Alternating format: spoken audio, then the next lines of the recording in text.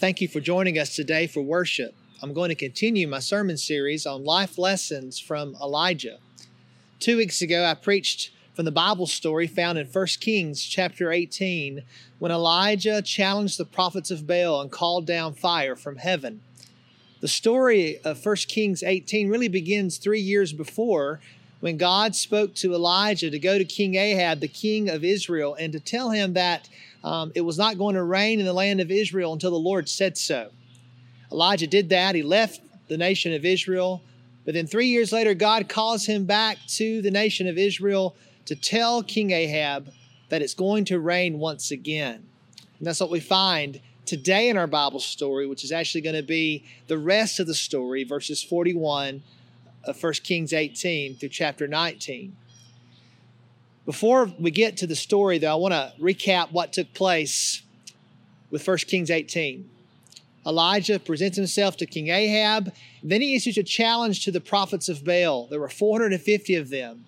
He challenged those prophets. He said, let there be brought 2 bulls to us. You take one of the bulls, I'll take the other one. Place it upon your altar, I'll place it upon my altar. Call upon the name of Baal, I'll call upon the name of the Lord. The God who answers by fire, He is the true God.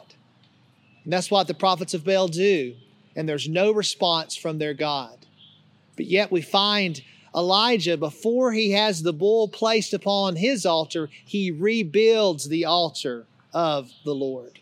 And that was last week's message, rebuilding your altar, where God is calling us to reset, to recharge, to renew, to rebuild our personal worship, the worship that we have with our families, and the worship that we have of God in our churches. God is calling us to rebuild our altars. We learned, though, in 1 Kings 18, after Elijah rebuilds that altar, he has it covered with water, soaking wet. Then he calls upon God's name, and God sends the fire, and everyone in Israel falls flat on their face in worship, saying, the Lord, He is God. The Lord, He is God. And that was the title of my message 2 weeks ago. The Lord, He is God. But then Elijah gives one more command to the people. He says, seize all the prophets of Baal, make sure none of them escape. And then Elijah puts them to death. This now brings us to our Bible story today, the Word of God. After this, Elijah spoke to Ahab, the king, and said, go and eat and drink, for there is the sound of heavy rain coming.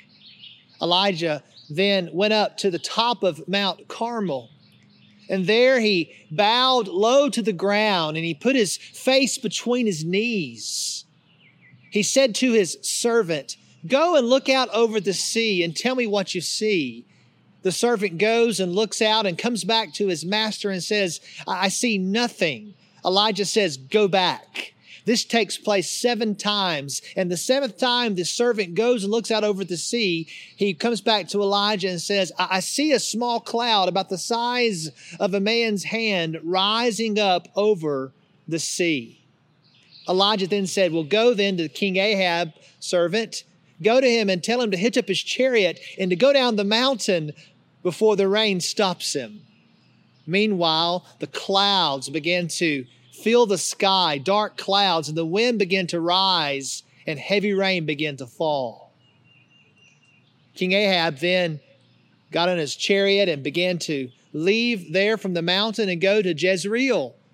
The power of the Lord came upon Elijah, and he stuck his cloak into his belt, and then Elijah, filled with the power of the Holy Spirit, began to run, and he outran Ahab's chariot all the way to Jezreel. King Ahab spoke to Jezebel, his wife, the queen. And Ahab told his wife these words. He said all that Elijah had done and that Elijah had put the prophets of Baal to death by the sword. Jezebel then had a message sent to Elijah. The message said this: may the gods punish me if I by tomorrow don't do to you what you did to the prophets of Baal. When Elijah received this death threat, he was afraid. And Elijah ran away. He went from Jezreel to Judah, and there at Beersheba, Elijah left his servant. Elijah went on another day's journey into the desert and came to a broom tree, and there he sat down under it, and he prayed to the Lord that the Lord might take his life. Elijah said, I can't go on. I've had enough. Take my life. I'm no better than any of my ancestors. Then Elijah laid down under that broom tree and went to sleep. Sometime after that, an angel of the Lord touched Elijah and said, get up and eat. Elijah looked around, and there by his head he saw some bread that had been baked, a cake of bread been baking over hot coals, and a jar of water. And Elijah got up and he ate and he drank. Then Elijah went back to sleep.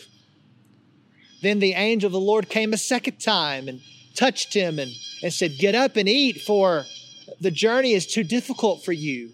Elijah got up, he ate, he drank, and he was strengthened by that food, and he journeyed for 40 days and 40 nights to Mount Horeb. Mount Horeb, which is the mountain of the Lord. And when he arrived there, he came into a cave, and there he spent the night. Then the word of the Lord came to Elijah. The Lord said, what are you doing here, Elijah? Elijah said, I've been very zealous for the Lord God Almighty. The Israelites have rejected your covenant. They have torn down your altars. They have put to death your prophets with the sword. I am the only one left, and now they want to kill me too. Then the Lord said to Elijah, go and stand on the mountain and present yourself before the Lord, for the Lord is about to pass by. Then before the Lord, a great and powerful wind came, and it tore the mountain apart and smashed the rocks, but the Lord God was not found in the wind. And then came a great earthquake, but the Lord God was not found in the earthquake. Then came a fire, but the Lord God was not in the fire. And after the fire came a gentle whisper, a still small voice. And when Elijah heard that, he put his cloak over his face, and he stepped out of the cave to the very mouth, the entrance of it. And then God spoke to him through that gentle whisper. What are you doing here, Elijah? Elijah said, I've been very zealous for the Lord God Almighty. The Israelites have rejected your covenant. They've torn down your altars. They've had your prophets put to death by the sword. I'm the only one left, and now they're about to kill me too. The Lord said, go back the way you came. Go to the desert of Damascus, and there anoint Hazael to be the king of Aram. Also anoint Jehu to be the king of Israel, and anoint Elisha to be your successor as prophet. For I have in all of Israel 7,000 reserved for me, who have not bowed the knee to Baal, nor with their mouths have they kissed him. This is the word of God. I've entitled today's message, The Lord God Provides. The Lord God speaks, and the Lord God sees. In our story, we see God's provision all throughout. How God provided Elijah the courage to stand up to the prophets of Baal. How God provided the very words that Elijah would speak, clear directions of what he was to do. And the way that he spoke such a powerful prayer to God, God provided all that Elijah needed to call down the fire from heaven. We also see God's provision of rain for the nation of Israel. The land was desperately in need of rain, and God provided rain through Elijah's prayers there on top of Mount Carmel. And then when Elijah goes into his place of despair, the one thing he needed in his time of fear and despair and depression was food to eat and water to drink and even a broom tree to lay under that he might rest. God provided the tree, the food, and the water that he needed. Then God provided his very word. He spoke to Elijah. God's provision is found all throughout this Bible story. The Lord God is Jehovah Jireh. He provides our needs. Elijah's greatest need when he was at his lowest moment was that he might rest and be restored and be recharged.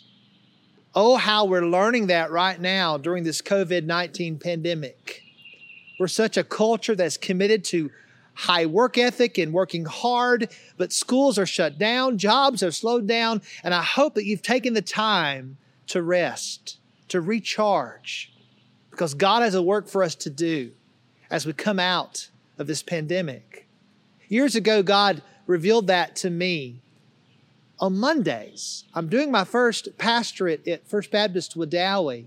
I'm preaching multiple sermons that morning, working on my Sunday evening message in the afternoon and presenting a Sunday evening message, going to deacons meetings, finance committee meetings, business meetings. And I find myself on Mondays with no energy. And it went beyond just not having energy to where I was beginning to even doubt my calling as a pastor, as a person. I began to feel depressed, down, discouraged, and I was burning out and not even realizing it because I was spending so much emotional energy on Sundays preaching the Word of God. Elijah was empowered by God. He ran supernaturally down the mountain with the power of God upon him, but his body and his spirit are connected. Our bodies and our spirit, our soul, we're connected. We can't just keep pressing on, pushing on without stopping to reset, to rest. And God has provided us a time to reset. So what did I do years ago? Well, for 9 years now, I've taken Monday as my off day. I've learned not to listen to my emotions, not to listen to how I feel on Mondays after a grueling day on Sunday, preaching the Word of God. God wants us to rest. He wants us to take that Sabbath day. And God is calling us to trust in His provision of rest during these days. But we also learn from this Bible passage that our God speaks. The very thing that Elijah needed was to hear from God. That was his primary job as a prophet. He spoke the word of God to the people. He spoke the word of God to the king of Israel. It meant that he had to hear the word of God, then speak the word of God. But Elijah was only listening to the words of Jezebel. And he was afraid when she said to him, by this time tomorrow, you're going to be as dead as those prophets. That's all he could hear. And he heard that word instead of hearing the word of God. And Elijah ran in fear. But in the midst of his fear, God speaks to him. God calls to him. God says to him the very words that he needs to hear. And God is a speaking God who has spoken to us in these final days through His Son, Jesus Christ. He has spoken the final word on the cross when Jesus said it is finished. He has spoken the final word through the resurrection of Christ Jesus from the dead that Jesus is alive. Our God has spoken to us through His written word, the Bible. Our God is a speaking God, and our God spoke to Elijah. But we're so guilty to try to find God in the sensational. But God did not speak in the wind, in the earthquake, or in the fire. No, God spoke in that gentle whisper. And God is calling us to listen to Him. But we have to quiet our hearts. We have to open His Word. We have to be still and know that He is God. And I believe during this pandemic, God is calling us to slow down, to rest, to receive His provision, and then to hear His clear words speaking to us, because He's ever speaking if we'll only listen. But our God also goes beyond providing for us and speaking to us. Our God sees. Our God sees. You see, Elijah is convinced. He's convinced he is the only one left in all of Israel who is devoted to God. And God sees his situation. And the very word he speaks to Elijah, is, Elijah, what are you doing here? He questions Elijah. He calls Elijah back to his calling. God may be speaking to you right now where you are. What are you doing here? Maybe you're not sure where you are in life right now, but God speaks so gently, so firmly. What are you doing here? And God gives directions to Elijah. Elijah has this narrative going through his mind. He says it twice to the Lord. When God asks him, what are you doing here? He says the same thing to God twice. He was convinced that he'd been faithful to God. He was convinced he was the only one left. He was convinced that all of Israel was just going to hell and it was all terrible. He was just so convinced that life was not worth living, and God reminded him. First thing God said to that still small voice is, I've got an assignment for you, Elijah. I want you to get up and I want you to go and I want you to anoint this person as king. This person as king. Anoint your successor. God spoke to him and God let him know, I see the end. I see what you can't see, Elijah. See, our God can see what we can't see. He sees the end of this pandemic. He sees beyond the end of this pandemic. He sees the end of time. Our God is God. He sees. He knows. He speaks. He provides. And God makes it real clear to Elijah and to us, I've got 7,000 people who have never bowed down to Baal, who have not kissed that idol. Oh, that we might be like the 7,000, who will not bow down to the gods of fear, to the gods of this age, but that we might bow down to the Lord Jesus Christ. May we also know that God always has His remnant. Until Jesus comes back and calls His church home, there will always be men and women and boys and girls all over the world who call upon the name of Jesus, who bow to Him. We are family. Elijah was not alone. You are never alone. You have the gift of the Holy Spirit who lives within you, but you also have the church, the body of Christ from all over the world, and we are one. We are one in Christ. It's so important for Elijah to get up and go. We see this with Joshua. After Israel loses the battle in the battle of Ai because of the sin in their camp, he's grieving over their loss. He's grieving over their situation. God tells Joshua, get up and lead my people into battle. We see Samuel, the great prophet of God, experience the same thing after King Saul dies, after King Saul just rejects God and doesn't follow God. His heart is broken, yet he says, get up. Get up, Samuel. Go anoint the next king of Israel. You see, God is calling us through this pandemic as we reset, as we rest, as we receive all that God has for us, as God begins to speak clearly to us, and as God shows us that He sees the end, He has a purpose and a plan for us. God says, I want you to get up. I've got something for you to do. Isn't it something that Elijah, with his greatest weakness being that he was the Lone Ranger prophet, who's always by himself doing these great works for God, yet here he is by himself falling into deep depression, having to have God intervene and give him new strength and new calling to his life. He says, go and appoint a successor. In other words, Elijah, I'm calling you not just to do great works for me, but to make disciples. I want you to call out that man who is going to follow you. His name is Elisha. And that's what takes place at the next part of the story. He goes and anoints Elisha to be his successor. And God is calling us to do the same. You saw the baptism that took place this last week of Fernando. What a blessing that God is calling all of us to get up and go and make disciples of all people. The mandate that God has given us has not stopped. Nothing can stop the word of God from going forth. Nothing can stop disciples from being made. Our God has provided. Our God speaks to us. Our God sees us. He sees us when we're at our lowest, just like Elijah was. And God didn't turn him away. God loved him. God provided for him, and God called him. And God led him on that journey. And God says to us, what are you doing here? I'm not sure what your answer to God is going to be, but know this, God loves you, God has called you, and God has a purpose for your life. Would you pray with me? Oh Lord God, we thank you for being so faithful to speak to us, for providing what we need, God. You knew that Israel needed rain, and God, you sent rain. You knew Israel needed a man of God, a prophet, to show them that you are the one true living God, and He called down fire from heaven. But God, I thank you that you knew that we needed to see this great man of God fail.